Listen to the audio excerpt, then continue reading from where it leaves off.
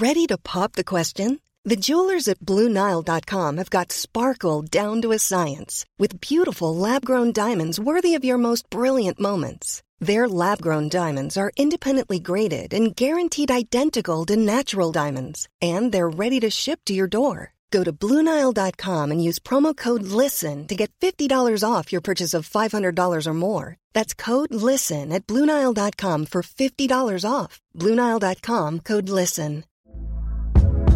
Hey there, it's Michelle Norris. I'm host of a podcast called Your Mama's Kitchen. When I travel, I'm usually looking for a way to find a taste of home when I'm not at home. And one of the things I love to do when I am at home is entertain. And Airbnb allows me to do that. When I was in California recently, I rented a house that had a great kitchen. And when we were sitting around the table, we were all thinking, we're in someone else's house. Someone could be in all of our homes as well.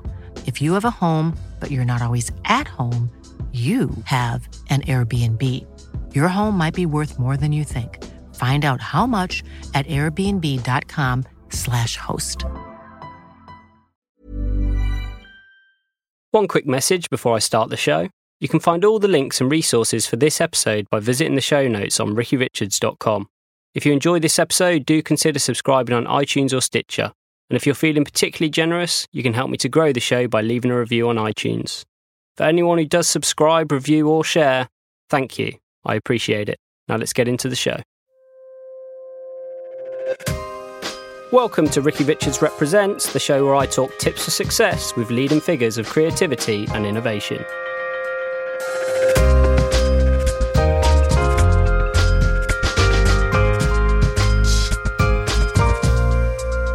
Hello everyone, thank you for tuning in to another episode. As always, I've got another very, very special guest on the show. Actually, a friend of mine who we've worked together sporadically in the past. But I will get into more details about how me and Mel met in a second. But just to give everyone an overview of who she is. Melanie Mercier, should I say, after working in digital advertising, she took one of her scamped ideas, which for people that are unfamiliar, scamp basically just means a very early sketch. And pledged to turn it into a game-changing company. After receiving investment from Venrex, the venture capital firm behind companies like Just Eat, Not on the High Street and Charlotte Tilbury, and after receiving additional support from the likes of Seb Bishop, the CEO of Goop, or ex-CEO of Goop, should I say, Gwyneth Paltrow's cult lifestyle brand, and former international CEO of Red, as well as Richard Fern, an investor in Seedcamp, Techstars and Playmob. Mel and co-founder Laura grew the app to over 120,000 downloads and 20,000 monthly active users, showing her capacity to take an idea from paper and turn it into reality. So, as in the case of all tech companies, initial success doesn't always guarantee a company's success down the line, and unfortunately, the app never reached a tipping point to make it into the upper echelons of social media greatness. So with increased pressure from other huge players dominating the space, Nata unfortunately closed at the start of this year. But undeterred, Mel is already on a mission to build her next, no doubt successful company. And she joins us here today to share her journey and some of the lessons she's learned along the way. So Mel, thank you for being on the show. Thank you for having me. See what lessons we can uncover. Right. So I think for people who are listening to this episode, what I would love, so Mel is in the tech space and there's a lot to the tech space, getting an idea off the ground and making it into something.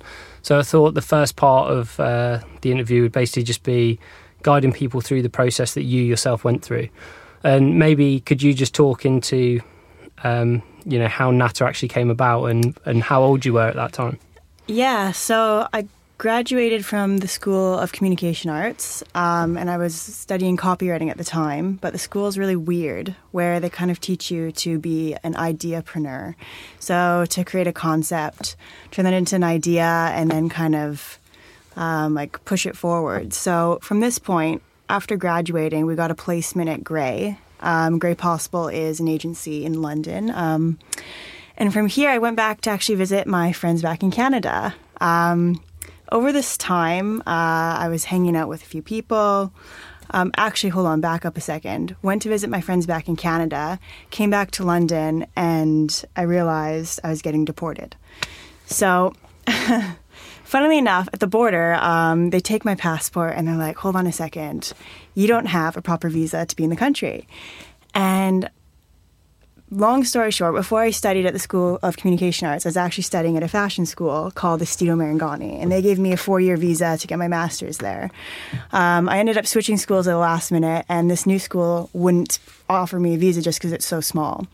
So I thought, okay, I got into the program. I could either stay here and stay in the country illegally, or I can go back to Canada and do God knows what.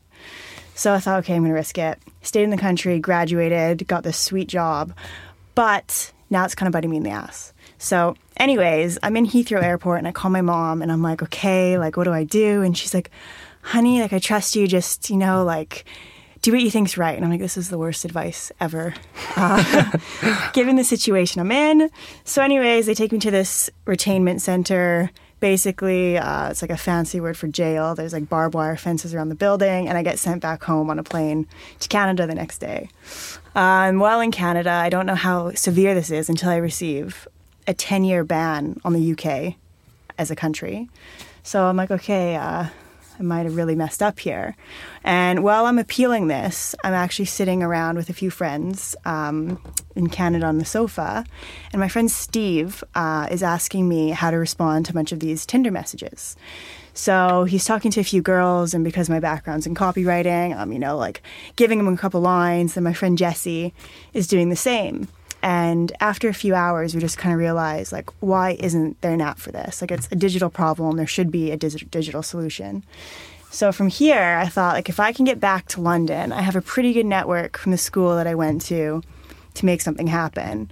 And, like, against all odds, I got an entrepreneur visa, and then worked another 6 months at Grey and then quit to make this happen. Wow. So that is something I didn't know, which is, so you had quite a journey even to get to that moment. Yeah. Sorry, it's a bit of like a long-winded answer, but had I not been deported, I doubt Nader would have ever existed. Wow, that's amazing. So at this point in time, you are, I'm sorry to reiterate age, but I just think it's important for people to understand, you know, that you can do this at an early age. Yeah, so I incorporated Nader when I was 23, and I'm 26 now. So did it for a good 3 years. And so from that moment when you've got this idea, and just to reiterate, it's basically people who are trying to hook up with other people via text, and you can explain this way better than me. Yeah. So like the idea was started, I guess, with like Tinder, basically my male friend Steve trying to hook up with like girls and giving good openers and so on and so forth. But it's kind of anytime you want to crowdsource a clever response or you care enough to put a little extra effort into a message. So Seb, the chairman of our company, actually loved the concept, not just for dating, but it was actually really sad when I met Seb. His mother passed away, and I had to put together a text that kind of said, like, I'm so sorry for your loss, but are you still going to help me with Nader? And being a copywriter, I'm kind of fine doing, like, the witty stuff, but when it came to writing quite a serious message, I actually got people to help me craft this text. So it's like Nader's core form, yes, is dating, but there's still kind of these other web strands that it can go off on. So you discovered that this is a useful thing basically off the back of you having several experiences where you were crowdsourcing text response. Correct, dating, or in this case with Seb. So at this point, you've got this idea, you want to actually make it a thing, you need money. But so just before we even get to the idea of going to an investor, in the tech space, you've got venture capital, or you have what's known as bootstrapping, which is basically getting an idea off the ground with no money at all. And in between that's kind of like angel investors as well. And so what made you decide that you were going to go down the VC route? Yeah, so after we left Grey, my co-founder and I, she was actually my creative partner at Grey, we spent 2 months building a pitch deck. And from that pitch deck, it was when we ended up meeting Seb. And we know Seb because he was the governor of the school that I legally stayed in the country for. And then once I met Seb, he was the one that kind of said, listen, we should try approach some VCs. This is a great idea. Let's push it forward. So I was a little bit lost in the space until I actually met him at that point. Before then, we were more so looking at like the angel / like family and friends route. Right.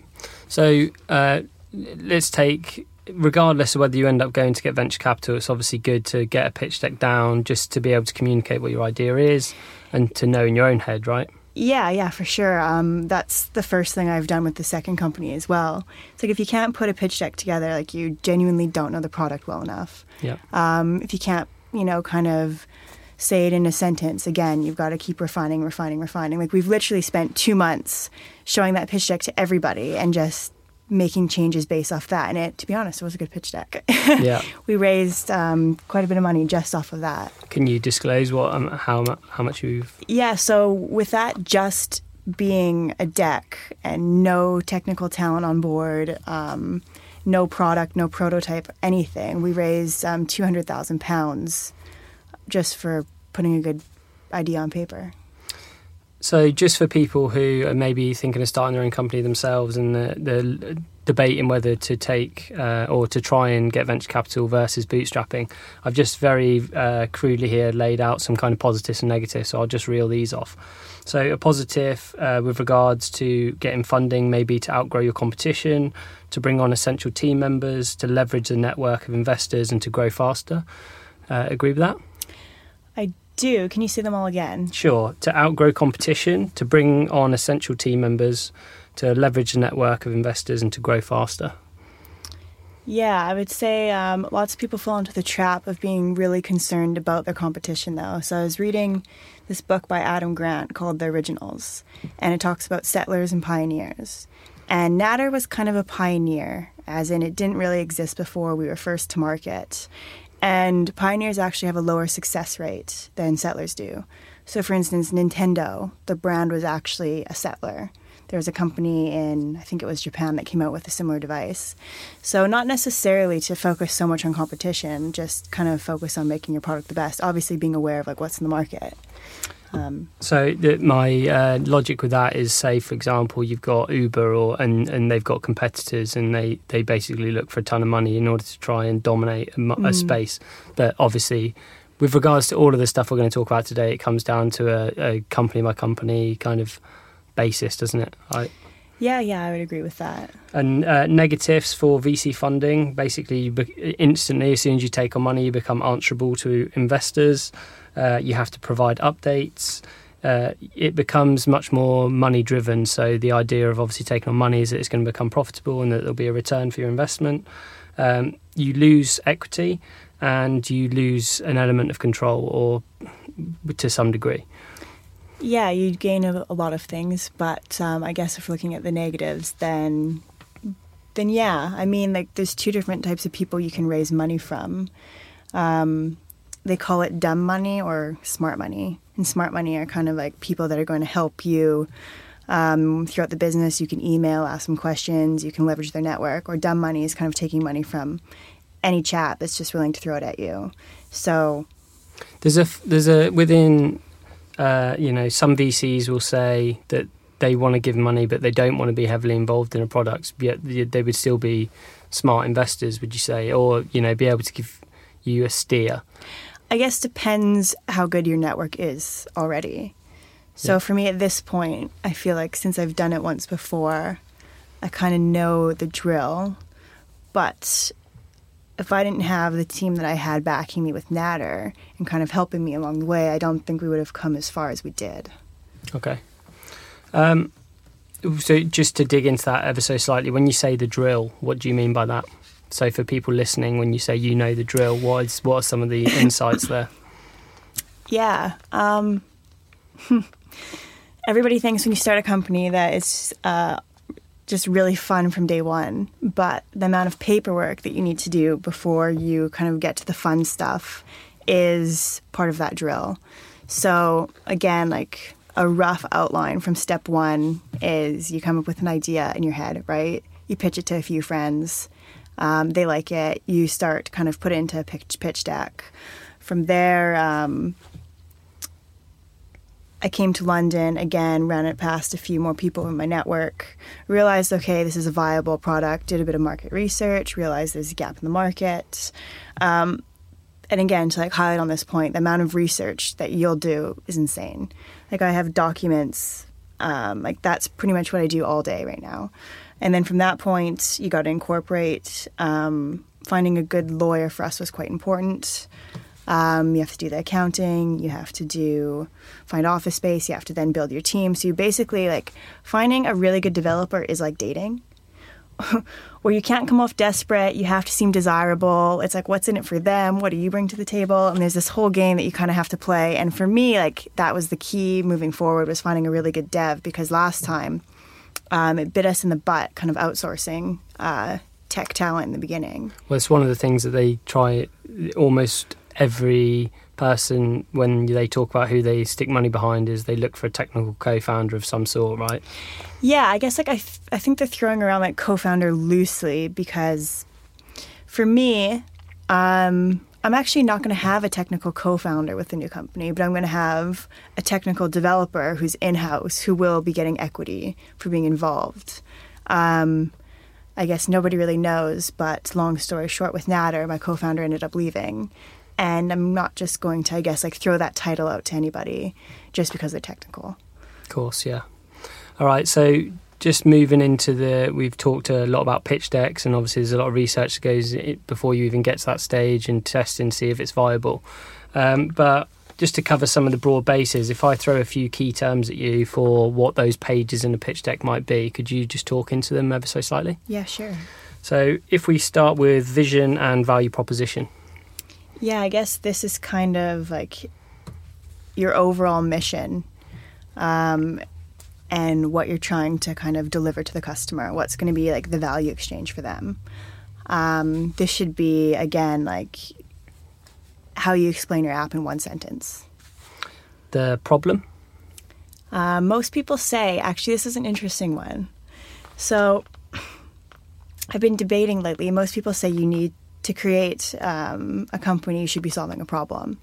And to be fair, I believed this until I started thinking about Loop, and I was like, I don't think I'm necessarily solving a problem, I'm just making life a lot more convenient.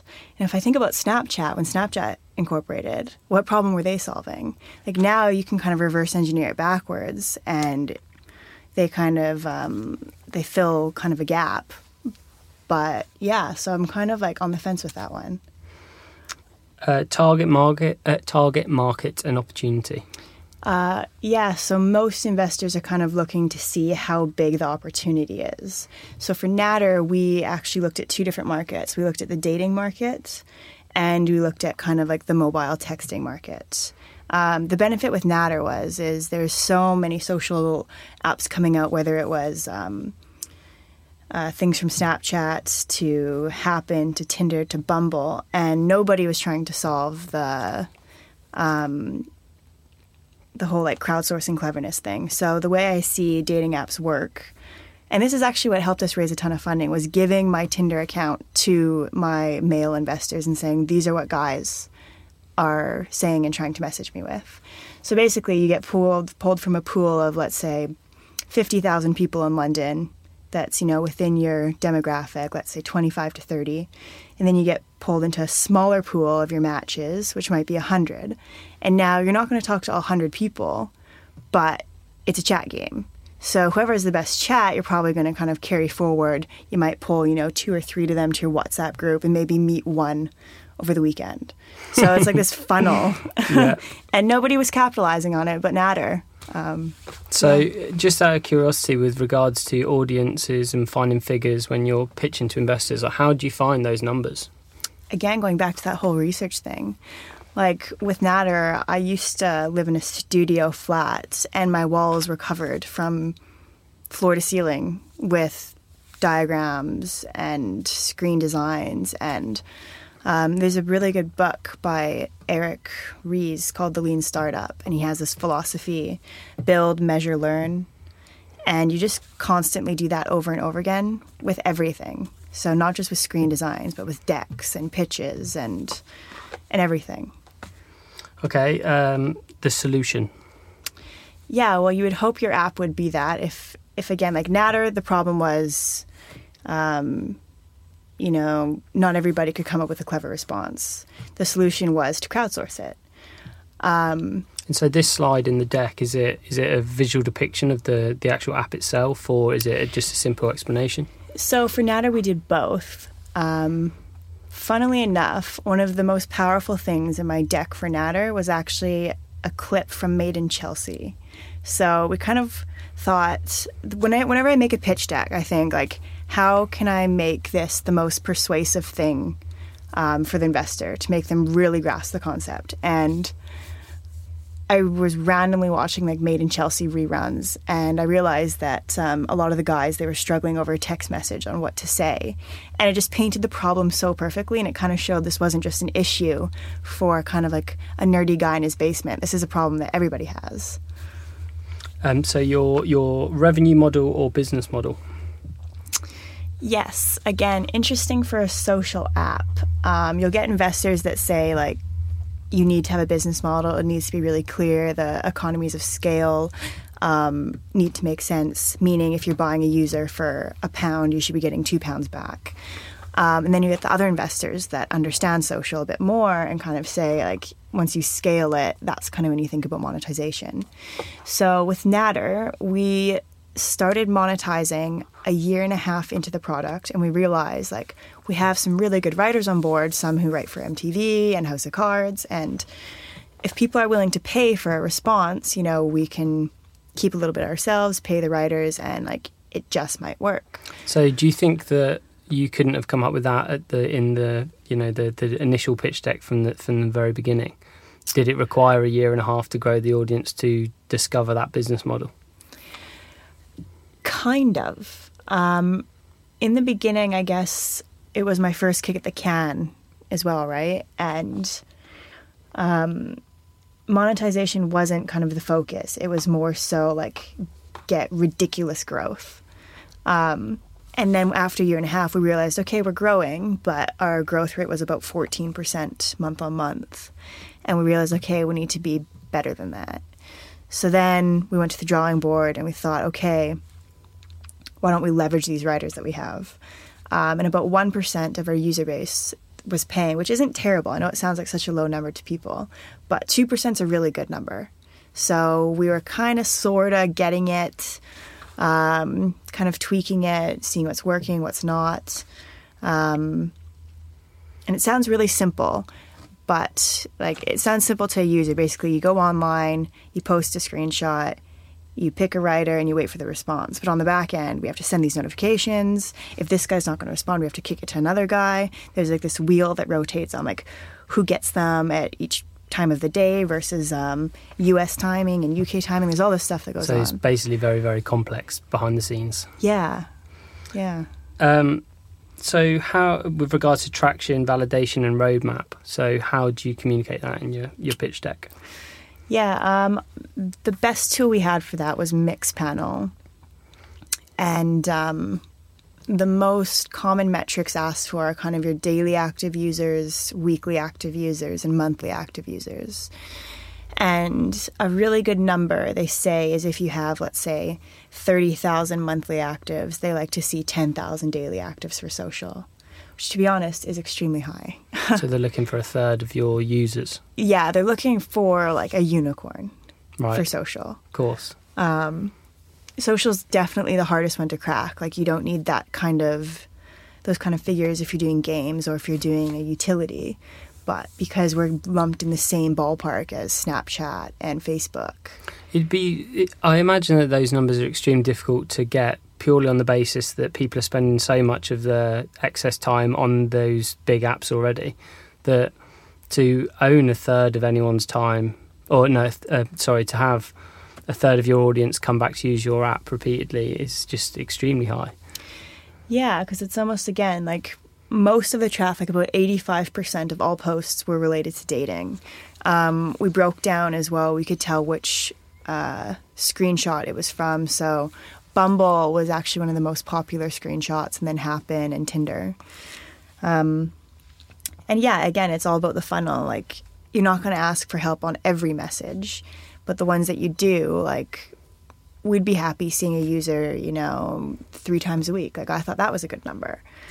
And so your slide 7, marketing and sales strategy. Yeah, we did a lot of learning in the marketing area. But I guess we're talking more about like... Yeah, I guess what the pitch deck is that you put in front of investors to begin with. Yeah, for marketing, it was, again, pretty general. We knew we were going to do some testing with universities, and then we knew the idea would get press just because it's a little controversial. So we kind of, had one slide on like a rough assumption on how we were going to do this, kind of university stuff, do some, Facebook and Instagram ads, get some press, but not in any level of detail. It was kind of like the second and third pitch decks where we really nailed down like, these are the ads that work for us. This is our cost per acquisition. The first one, honestly, was like a one-pager, very rough. Your team? So, the team page tends to be fairly important. Yeah. With this one, we definitely leveraged our investors and Seb. There's, I guess, this philosophy, if you can surround yourself with awesome people, you almost by default are awesome. And Seb has an amazing track record in the tech space. He sold e-spotting back in the day. He kind of brought like the pay-per-click model over to Europe. And Venrex, again, they have a really good track record as well and have invested in some amazing brands. So by having them on our page, kind of saying, chairman, investor, and advisor, and then same with Richard Fern, But I suppose these come later on down the line, right? So your initial pitch deck, was it literally just a bio of you guys? Yeah, it was. Again, we actually, what we did do for our initial pitch deck? We took all of the faces of everybody that helped us craft that pitch deck and who we went to see. So we went to see some other VCs that were just friends of mine, and my dean at my school, the School of Communication Arts. Funnily enough, some people from the App State that we went to see, we kind of put all the faces of like who's helped us kind of get to this point. Because at this point, we didn't. So you were looking to leverage the credibility of them at that point in time? Yeah, exactly. Financials? Yeah, we didn't have this in our pitch deck. Yeah, and competition. So I know that this is a fairly, it tends to, I'm not sure the name of it, but it's like a cross formation, isn't it? Yeah. To be honest, I can't think of the name as well either, but I know what you're saying. Yes. The basis of that is basically just a cross where you bunch the different competitors into certain subcategories, right? Yeah, you put it on like a little, I don't know why it's slipping my mind, almost like a little graph, but you're always supposed to be in the top right corner.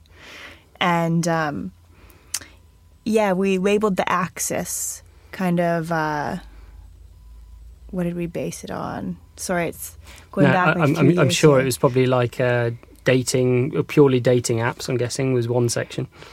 What did we do? We did like personalized in general on the axis, and then utility and entertainment on the other axis.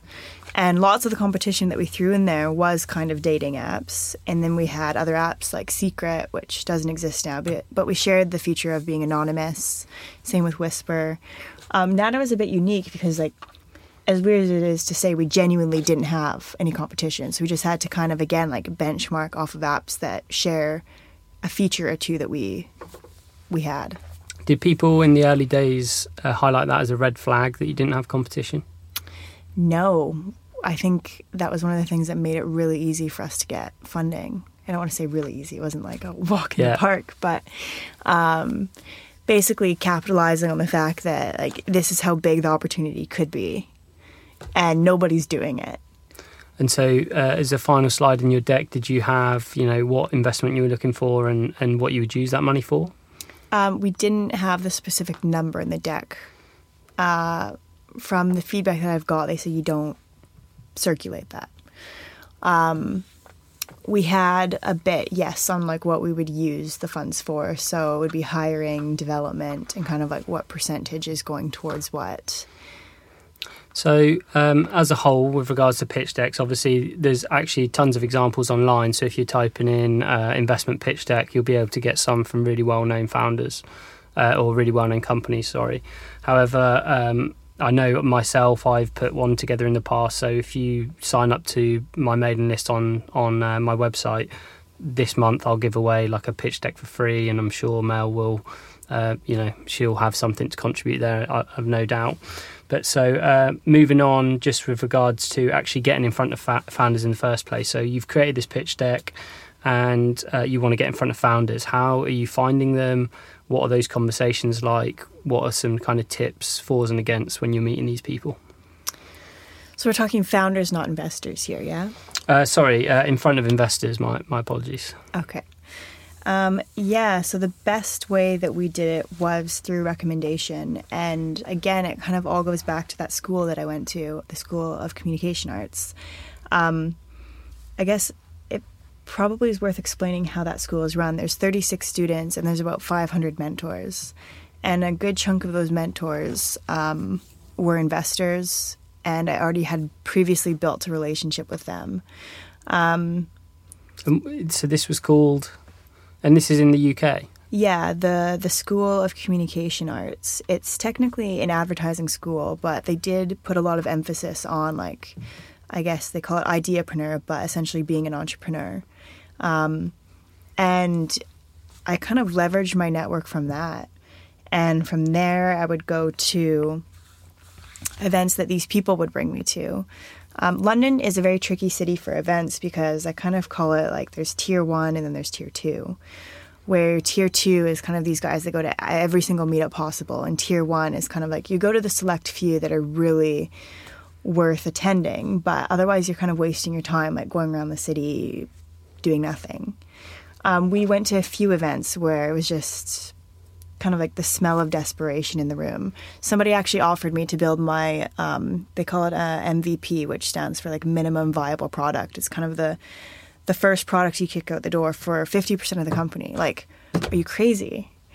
So I guess, yeah, to answer your question, like how did I meet investors and how I got in front of them, I leveraged who I knew in my network and kind of what I knew about them. And is there anything to say, if you're building a social application, that you should be looking for an investor who knows social, or are you just not in a position to make those kind of calls when you're looking for money? I think that's where you start. So you kind of go through who's invested in something similar. Do they understand? Like, the benefit of doing that is they have realistic expectations for traction and growth, and they understand some of the hurdles that you're going to overcome. And you kind of get to learn from the previous companies that they've invested in, and they'll tell you like, okay, this was worth it for them and this wasn't.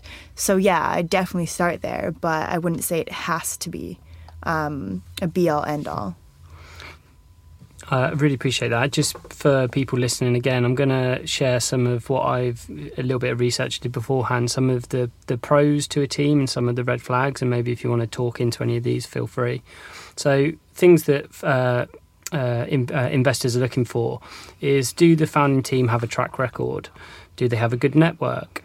Is the team fast moving? Do they have technical proficiency? Do they complement the market? Have they worked together before? Are they good communicators? And do they have a reason to tackle this challenge? Agree with that? Yeah. And red flags would be no technical co-founder, which you've already spoke about briefly. It can be done, as Mel has proved. Non-equal equity split. I would disagree on this point. Even if you look at Facebook, it wasn't an equal equity split, right? And with my last company, it was, and that kind of went tits up. So. Yeah. So yeah. All right. Fair enough. I would question that one. Like, yeah. It so really when you go into, I guess the logic there is, if you're sitting in front of an investor and there's two of you, and one of them saying I'm taking 70 and the other one's taking 30, there's a question there as to, is that person with 30% gonna be as motivated as the one with 70, for example? Yeah, I could definitely see how that plays into it. But I'd say if you're getting a lot less equity, actually my new company, one of my co-founders is strictly injecting cash. So they're getting a very different percentage than what I'm getting. I think it kind of plays into the unique scenarios. But I guess like as a general rule of thumb, then yeah. Another red flag would be that you don't want to work full-time on the project. Probably yes, a no-brainer. Massively. Yeah. And that you're outsourcing engineering. Yeah, that's that. Again, I learned that. Ready to pop the question? The jewelers at BlueNile.com have got sparkle down to a science with beautiful lab-grown diamonds worthy of your most brilliant moments. Their lab-grown diamonds are independently graded and guaranteed identical to natural diamonds, and they're ready to ship to your door. Go to BlueNile.com and use promo code LISTEN to get $50 off your purchase of $500 or more. That's code LISTEN at BlueNile.com for $50 off. BlueNile.com, code LISTEN. I'm Sandra, and I'm just the professional your small business was looking for. But you didn't hire me because you didn't use LinkedIn Jobs. LinkedIn has professionals you can't find anywhere else, including those who aren't actively looking for a new job, but might be open to the perfect role, like me. In a given month, over 70% of LinkedIn users don't visit other leading job sites. So if you're not looking on LinkedIn, you'll miss out on great candidates like Sandra. Start hiring professionals like a professional. Post your free job on linkedin.com/people today. Since 2013, Bombas has donated over 100 million socks, underwear, and T-shirts to those facing homelessness. If we counted those on air, this ad would last over 1,157 days. But if we counted the time it takes to make a donation possible, it would take just a few clicks. Because every time you make a purchase, Bombas donates an item to someone who needs it. Go to bombas.com/ACAST and use code ACAST for 20% off your first purchase. That's bombas.com/ACAST, code ACAST. That one firsthand. So let's just talk about when you're actually in front of the investors. What are those conversations like? Some of the do's and don'ts. What obviously you will have met lots of investors and you would have learned through the process of meeting them. What are some of the things that you've learned in terms of what are the best ways to communicate with investors? I would say the worst thing you could do is go online and research what investors like. They will smell that out right away. It's literally the best thing you could do. It's going to sound so cliche, but be yourself, because again, even for me, I kind of had a love-hate relationship with investors. I got on so good with some, and some I'm okay, I don't even want their money. And it helps going forward because, again, with the relationship that I built with my guys is I wouldn't have traded it for the world. But had I gone in and pretended I was really stiff and blah, blah, blah, blah, it would have never worked. I would say going in, the best thing you can do is know your product. First and foremost, if you're smart, you have a good idea about the market.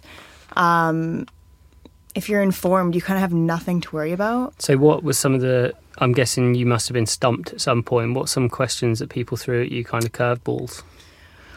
I'm trying to think back now. There's definitely times where I've said I don't know. But I've never tried to bullshit my way through something. I would say, if anything, there's people that have been oh, well, have you seen this article or this brand? And, it's something that was really topical. And I've been no, I haven't, but, I'll pick up that paper today. Obviously it's not the best if it's super up my alley. And I'm shit, I should have read that this morning. But in the same breath, I think they'd prefer me to be honest than try to bluff. Oh, yeah, I read that too. You've just said not to look into what investors look for, but I'm going to reel off a few things that they may look for from my Google search that I did prior to this interview. So I apologise now for all the investors who are pulling their hair out going, for God's sake, this is not the answer. But so some of the things is they may be looking for market size, so the total available market, i.e., is it a big enough market that there's a return on investment for their money? A product differentiation of some sort. Sector volatility, is it something that is constantly going up and down and there's you can't tell where it's going to go? Traction, so are you going to be able to get traction in this market? Are the competitors that are going to make it particularly difficult for you to get traction? Any trends? So, for example, freelancing is a big trend. More and more people are becoming freelancers. Is there something that can be leveraged there, or any other trend, for example? Intellectual property. Do either the founders or the product itself have some form of monopoly on intellectual property of some sort? that might be, as I say, it might be the product has intellectual property rights, or it might be that the founder specifically has knowledge in an area that very, very few other people do. Time to market. So many products could have been successful but were ill-timed, either too late or too soon. Path to profitability. Can you see that this is going to grow and then make money? A very good marketing strategy. So how are you actually going to get this out in the public domain? What's your PR? What's your online and social and all the rest of it? And why you specifically? So why are you passionate about this problem? Agreed with those? Yep. Wicked. So finally, just before we talk about kind of Natta and some of the hurdles that you had to face, I just wanted to talk about your due diligence. So you've already said that there were some investors you didn't like. And so did you ever go and ask other people that had been invested, that investor had invested in their company, and ask them what the investor was like? Or kind of. There was this one, I guess it was kind of like an incubator program where you go in and they take a little percentage to give you office space and basically kind of like consulting. And again, I guess this was an area where we were a bit naive, because Laura and I were like, oh, wow, this is such a nice space. Like, we have all these smart people around us. And then when I told Venrex about the concept, they basically say, like, that's a massive ripoff. They want 5% for you to work out of their office for 6 months. If you kind of break down what that would be in cash, like, he's like, you're paying like $1,000 a day to be, or not a day, $1,000 a month to be there. He's like, it's just not worth it.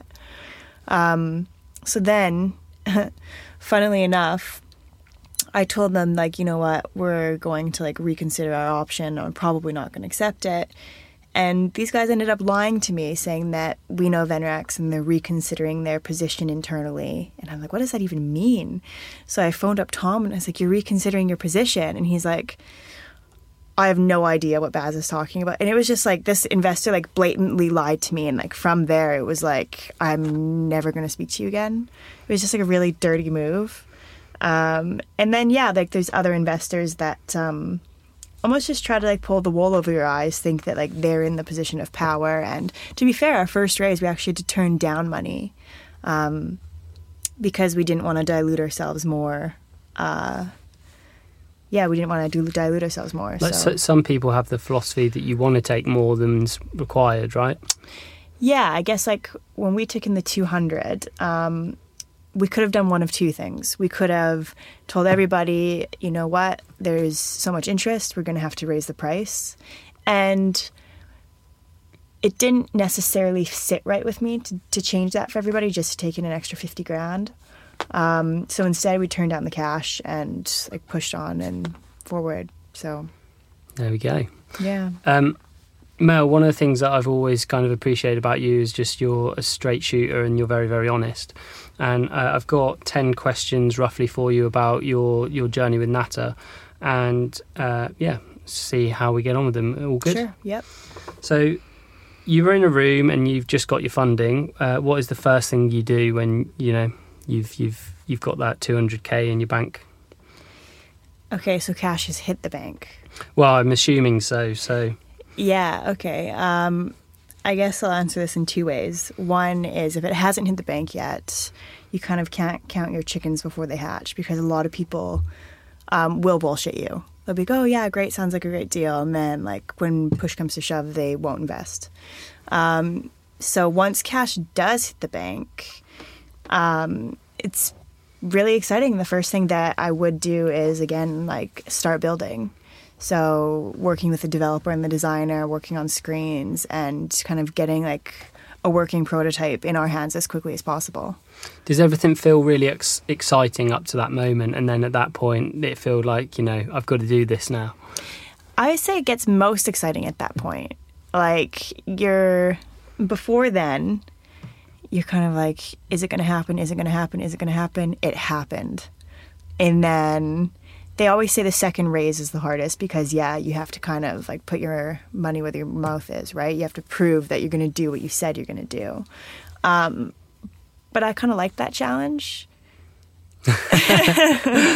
So talking about challenges, what was your first major challenge with Natter? Yeah, so kind of goes back to the root problem of outsourcing tech. And when we built the first version of Natter, again, they call it an MVP, we hired this one guy, and that contract actually went pretty flawlessly. And then we hired him again to kind of do a second version of it. And about a week into the product, he just said, no, he's not going to do it. And from there, he wasn't giving us the code back, had to actually go to our lawyers, basically get them to, send him a really threatening letter. And it ended up costing us maybe $5,000 to kind of get this all back. And it was just kind of, again, a stupid mistake that was easily avoided. But again, when you're starting a company and you have an app and you don't have a developer and the app's in the App Store, you're pretty worried. Of course, and I guess that took time. And as my next question is, what do investors actually expect from you? So I'm guessing they want some form of report, and when your developers are gone haywire, I'm sure you can't get your 20% growth that month. Yeah, so I kind of split my investors into two groups. There's the guys that I meet every week, so that's kind of like my chairman and my lead investor. And with them, I give them a report in person with okay, these are kind of the weekly numbers. This is what we've been working on. What do you think of these designs? What do you think of this user flow? Kind of go category by category. And then at the end of the month, I send out a push to all of the investors, again, going through kind of each area of the app, what's been good, what's been bad. Yeah, is it unusual to have a sit down with your investor where you say, what do you think of this? Are you not kind of expected to have it all on your shoulders, or do they like to play a part in that? Mine certainly did. Again, I guess Seb's background is in design as well. He worked in advertising, and even though he's been, CEO of various companies, he ultimately, his background's being an art director. So when it came to, making a product beautiful, he actually had, a massive part in helping us with Natter. I know for your marketing you tried a host of different techniques. I was wondering if you could maybe share, from all the money you put in, what were some of the insights with regards to what worked, what didn't, what would you put your money into, what wouldn't you? So Seb told us from day one, don't spend money offline. He's like, it's a waste. And I didn't believe him. So we decided to do a challenge with Oxford and Cambridge.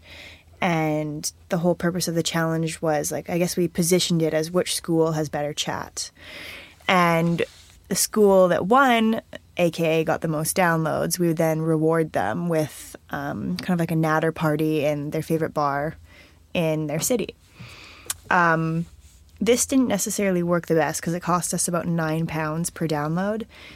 Plus, both schools cheated, funnily enough. We should have known, both are quite academic and smart, and they kind of rigged the system.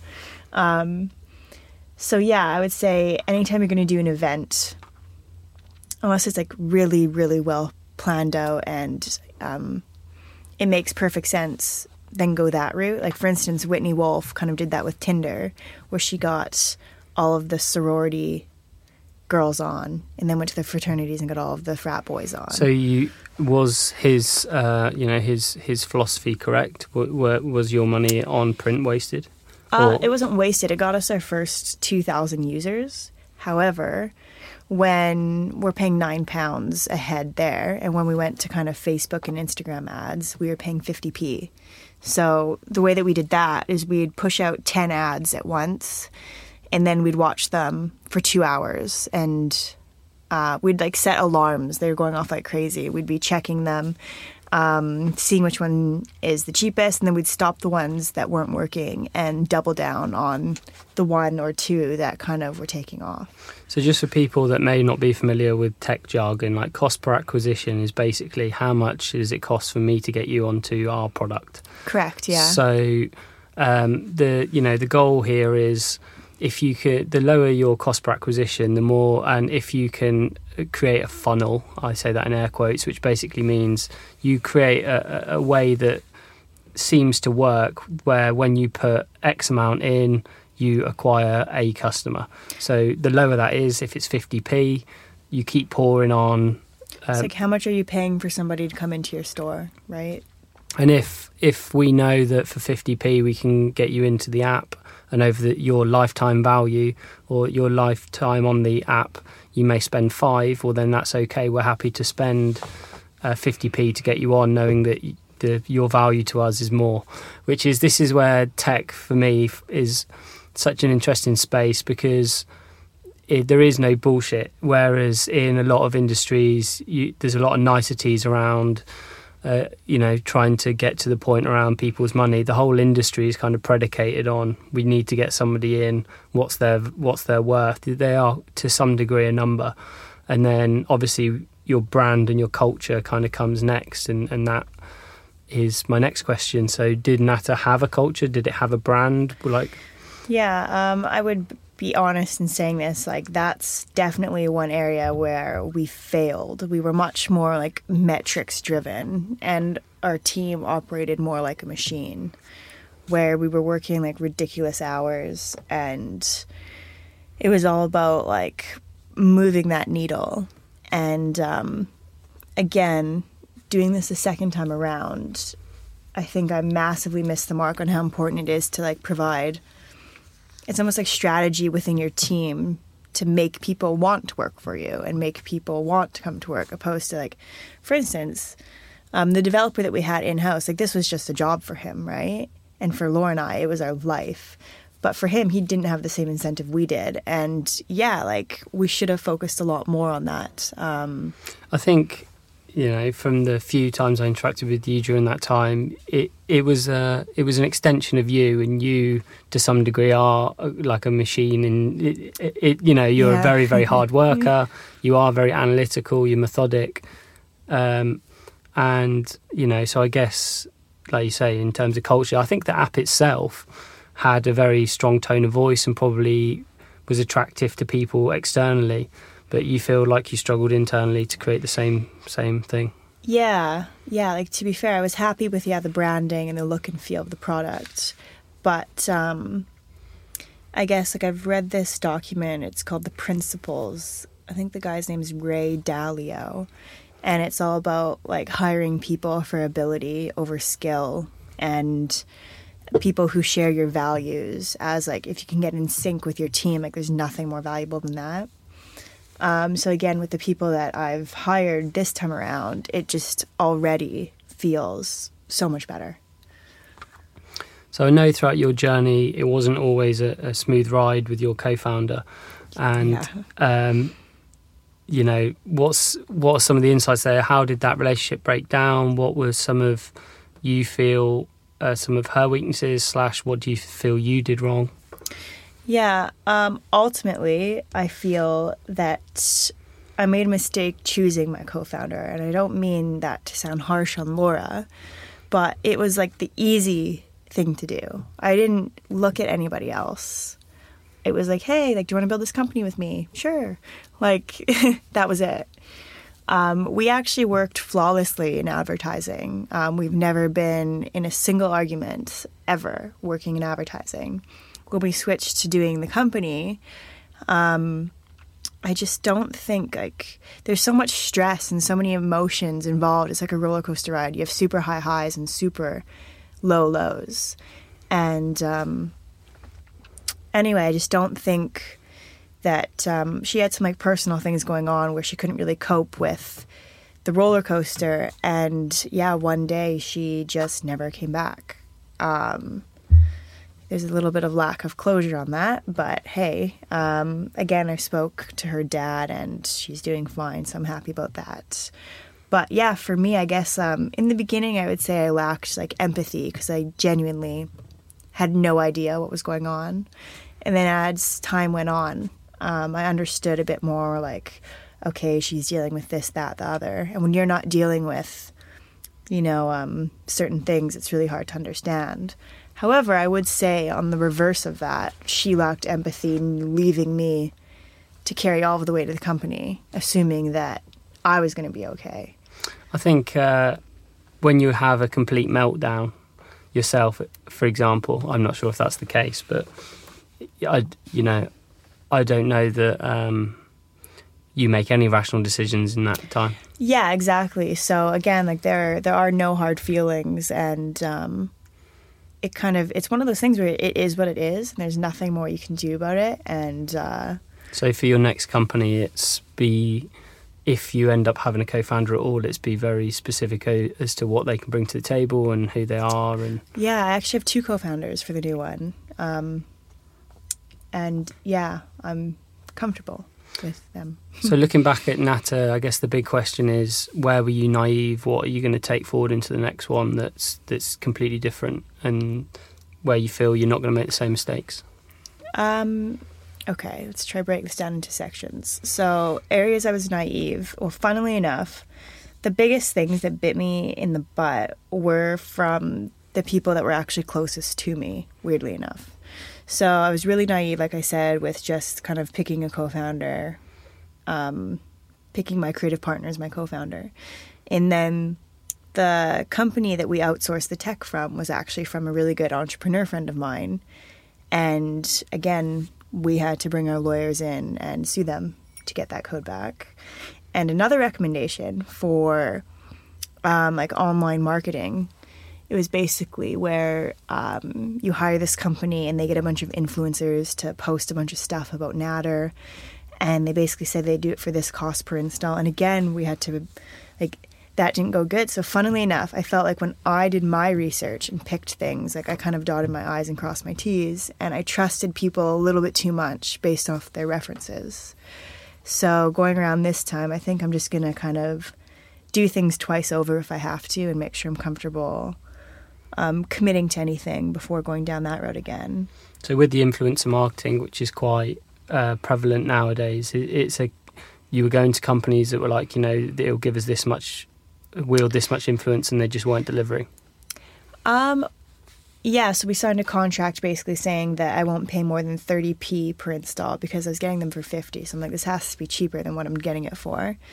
And then they basically tried to argue that that was under the assumptions category in the contract. So I had to go back through my email chains and prove that, like, I actually had to write in bold points saying, like, no, this is what I agree. And it came down to, they did refund me, but it was like a nightmare. Okay. So were you just kind of hoping that they would post more until you got those numbers? No, I just wanted my money back. Right. Because they didn't stick to, like, again, like we talked about, Natter did have like a tone of voice and a feel to the product, and they were posting stuff that was like derogatory, and like I wasn't happy having that go out for Natter. So it's like they weren't even listening to anything I said. I basically just said refund me, and they're like, no. And I was like, it's very difficult with online, isn't it? Because it's not like a physical product or anything. It's just like, I want you to give me back my money for that thing, that service, which, yeah, exactly, which you've kind of provided but completely fucked up. So yeah. Hard question, but when did you know Natter was over? Well, I genuinely still believe in the concept. I think it's something that does need to be solved, and there's definitely like a market for it. But it reached a point where it started affecting me personally, and I wasn't happy doing it anymore. And I gave it like 110% the entire time. But at this point, like, we were slowly running out of money. After Laura stopped showing up for work, that derailed the funding process. We lost a large amount of cash. And then from there, a developer handed in his notice, and from there it was just like death by 1,000 cuts. So I stuck around a year after Laura left, and it literally was just like, this isn't fun anymore. Like, this is kind of destroying me, and I don't want to like sacrifice my happiness for this product. Coming at it from the investor perspective, probably the last thing they give a well, I'm sure they care about your happiness to some degree, but when you're saying I don't want to do this anymore because it's not making me happy, and they've put hundreds of thousands of pounds into you or whatever, however much it was. Obviously there's probably going to be some tough conversations around that time. Yeah, to be fair, at this point, we even raised, like, when Laura left, we still raised, like, we were supposed to do, like, I think we were going to do 800,000, and then we had 300,000 confirmed. We lost that because Laura left, and then I just quickly threw up a Seedrs campaign. Seedrs is this site online. It's like a crowdfunding site. And we raised, like, a quick 110 grand, and that was to kind of, like, buy us time to figure out, like, how we're going to kind of raise more. And I don't feel personally that the investors could be that upset with me because, again, Venrec said that they were coming back in, and then... you mean the Seedrs investors? No. Venrex separately said that they were going to come back in, and it wasn't like I was the only one checking out. It almost felt like everybody else has already checked out, and I was just the last one doing it. So for again, flipping the tides here, so I'm someone on Seedrs looking at your startup, which I've watched your campaign. Yeah, they're probably pissed. And it was it was convincing, and behind the scenes, shit's hit the fan. Is that an accurate description? Yeah, but I mean, everything was accurate at the time, even though, like, Laura was still a part of the company, like, I'm not obviously going to broadcast, like, the chaos going on. And I think that can be true of lots of companies, right? Like, behind the scenes, there's lots going on and all seems rosy.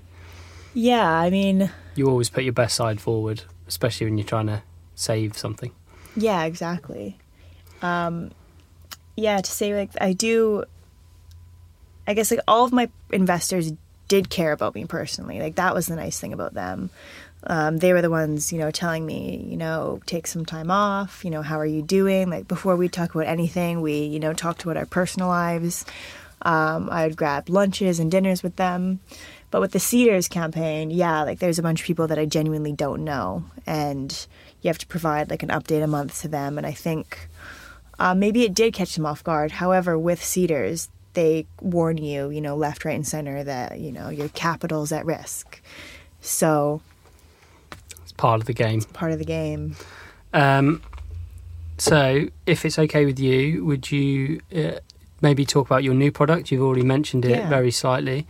Obviously, it's in very early days. Things are likely to change, but just for the audience, explain what it is you're working on next.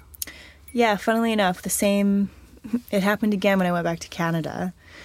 And the concept was born when I was going to the gym one day, and my gym card gets me into 3 different locations. And after I left, I got a few messages from my friends saying that they were at Glen Allen Recreational Center, and I was at Millennium Place Recreational Center. And I just had this thought, like, oh, man, like, that would have been nice to know beforehand.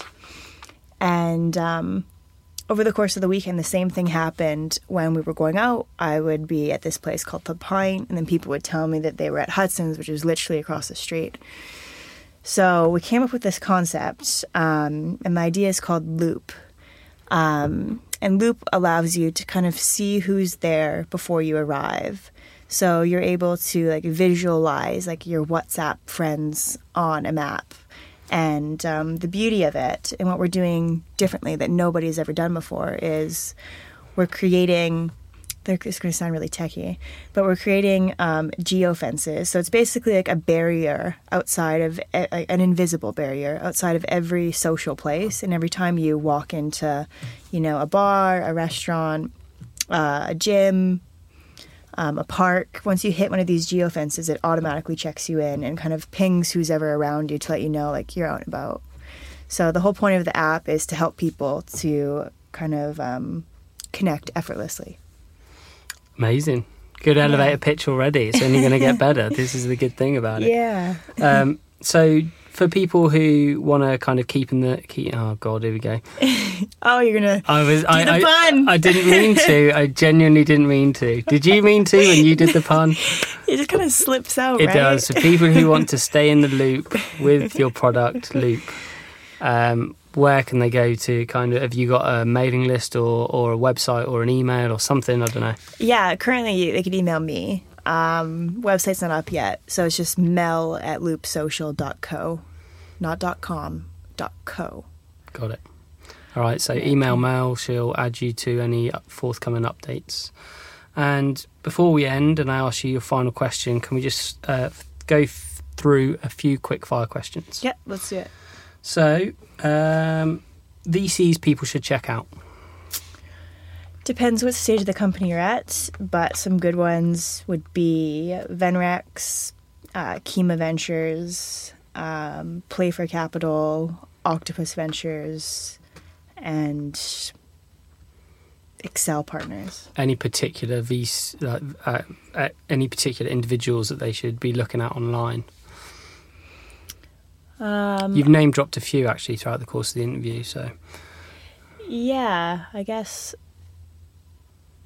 individuals opposed to VCs, like Richard Fern, I think is one of the smartest guys in the industry to date. Him and Jeremy Yap are probably the two most active European angel investors.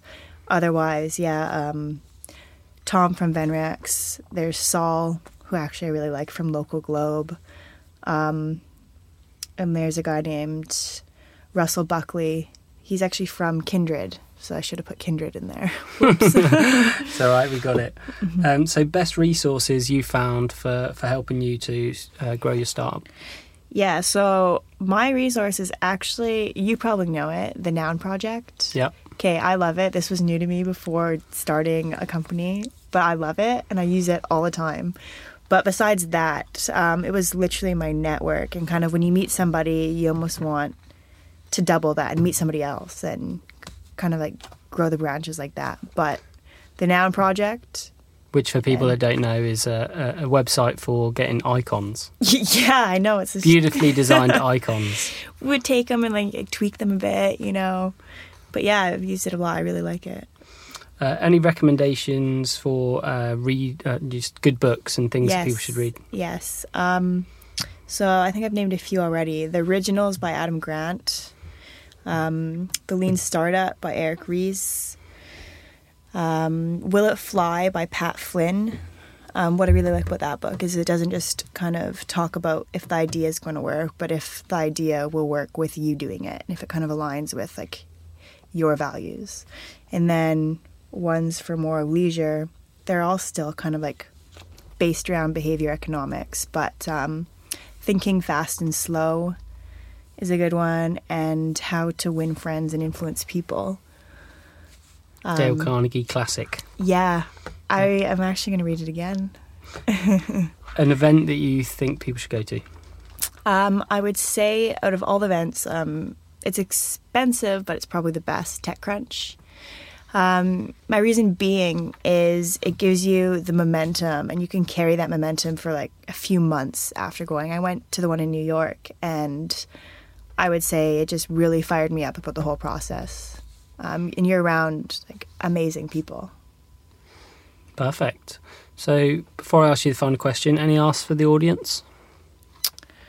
Not overly, but I guess for those who are contemplating starting a company, I would say that if you were to weigh out what you have to lose and what you have to gain far exceeds what you'd ever have to lose doing it. Yeah, just to talk into that a little bit, people sometimes ask me, because I have a lot of side projects on the go and I'm constantly trying to get out of employment as much as I'm in it. And when people say, do you not think that, you're sacrificing? I always say, well, how many people who are that are in employment are doing half of the stuff that you do outside of it? So in your circumstance, you may have taken a lesser salary for those couple of years. But if I owned a company, if you don't mind me asking, can I ask how old you are now? 26. 26. So how many 26-year-olds have as much knowledge about building a company and online marketing and all of this kind of stuff as you do? They're very, very few and far between. So you never lose out by going and pursuing your dreams. So yeah, I really agree with you on that point.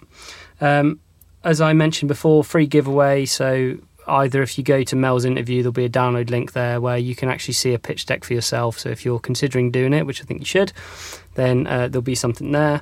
And then final question for you, Mel. If you could give the world one piece of advice to live a better and more meaningful life, what would it be? Yeah, so I would say that it kind of, I guess, goes hand in hand with that point that I just made above. I'd say the magic happens outside of your comfort zone. Lovely. Send it there. Thank you so much, Mel. I've really enjoyed it. Thank you. Bye, everyone. Thanks for tuning in. Thank you for listening to another episode of the podcast. If you enjoyed this episode, please don't forget to subscribe and share. I'd also like to invite you to an ongoing project called the Move Me mailing list. If you enjoyed the show, I'm confident you'll enjoy this newsletter. It contains links to all the great content I've uncovered each month, along with insights of any interesting opportunities I've discovered. You can subscribe to this by visiting my website at rickyrichards.com. A special thanks to Frankie Byrne and James Utting. They're the tech heads that make this show possible. The intro music was composed by Dom Stores Fox, and thanks again to Reece Chapman for introing me to Lou and Lizette, the wonderful folks at Factory Studios in London, where this show is recorded. Finally, wherever you are in the world, I hope you have a great day and keep creating. Until next time, bye for now.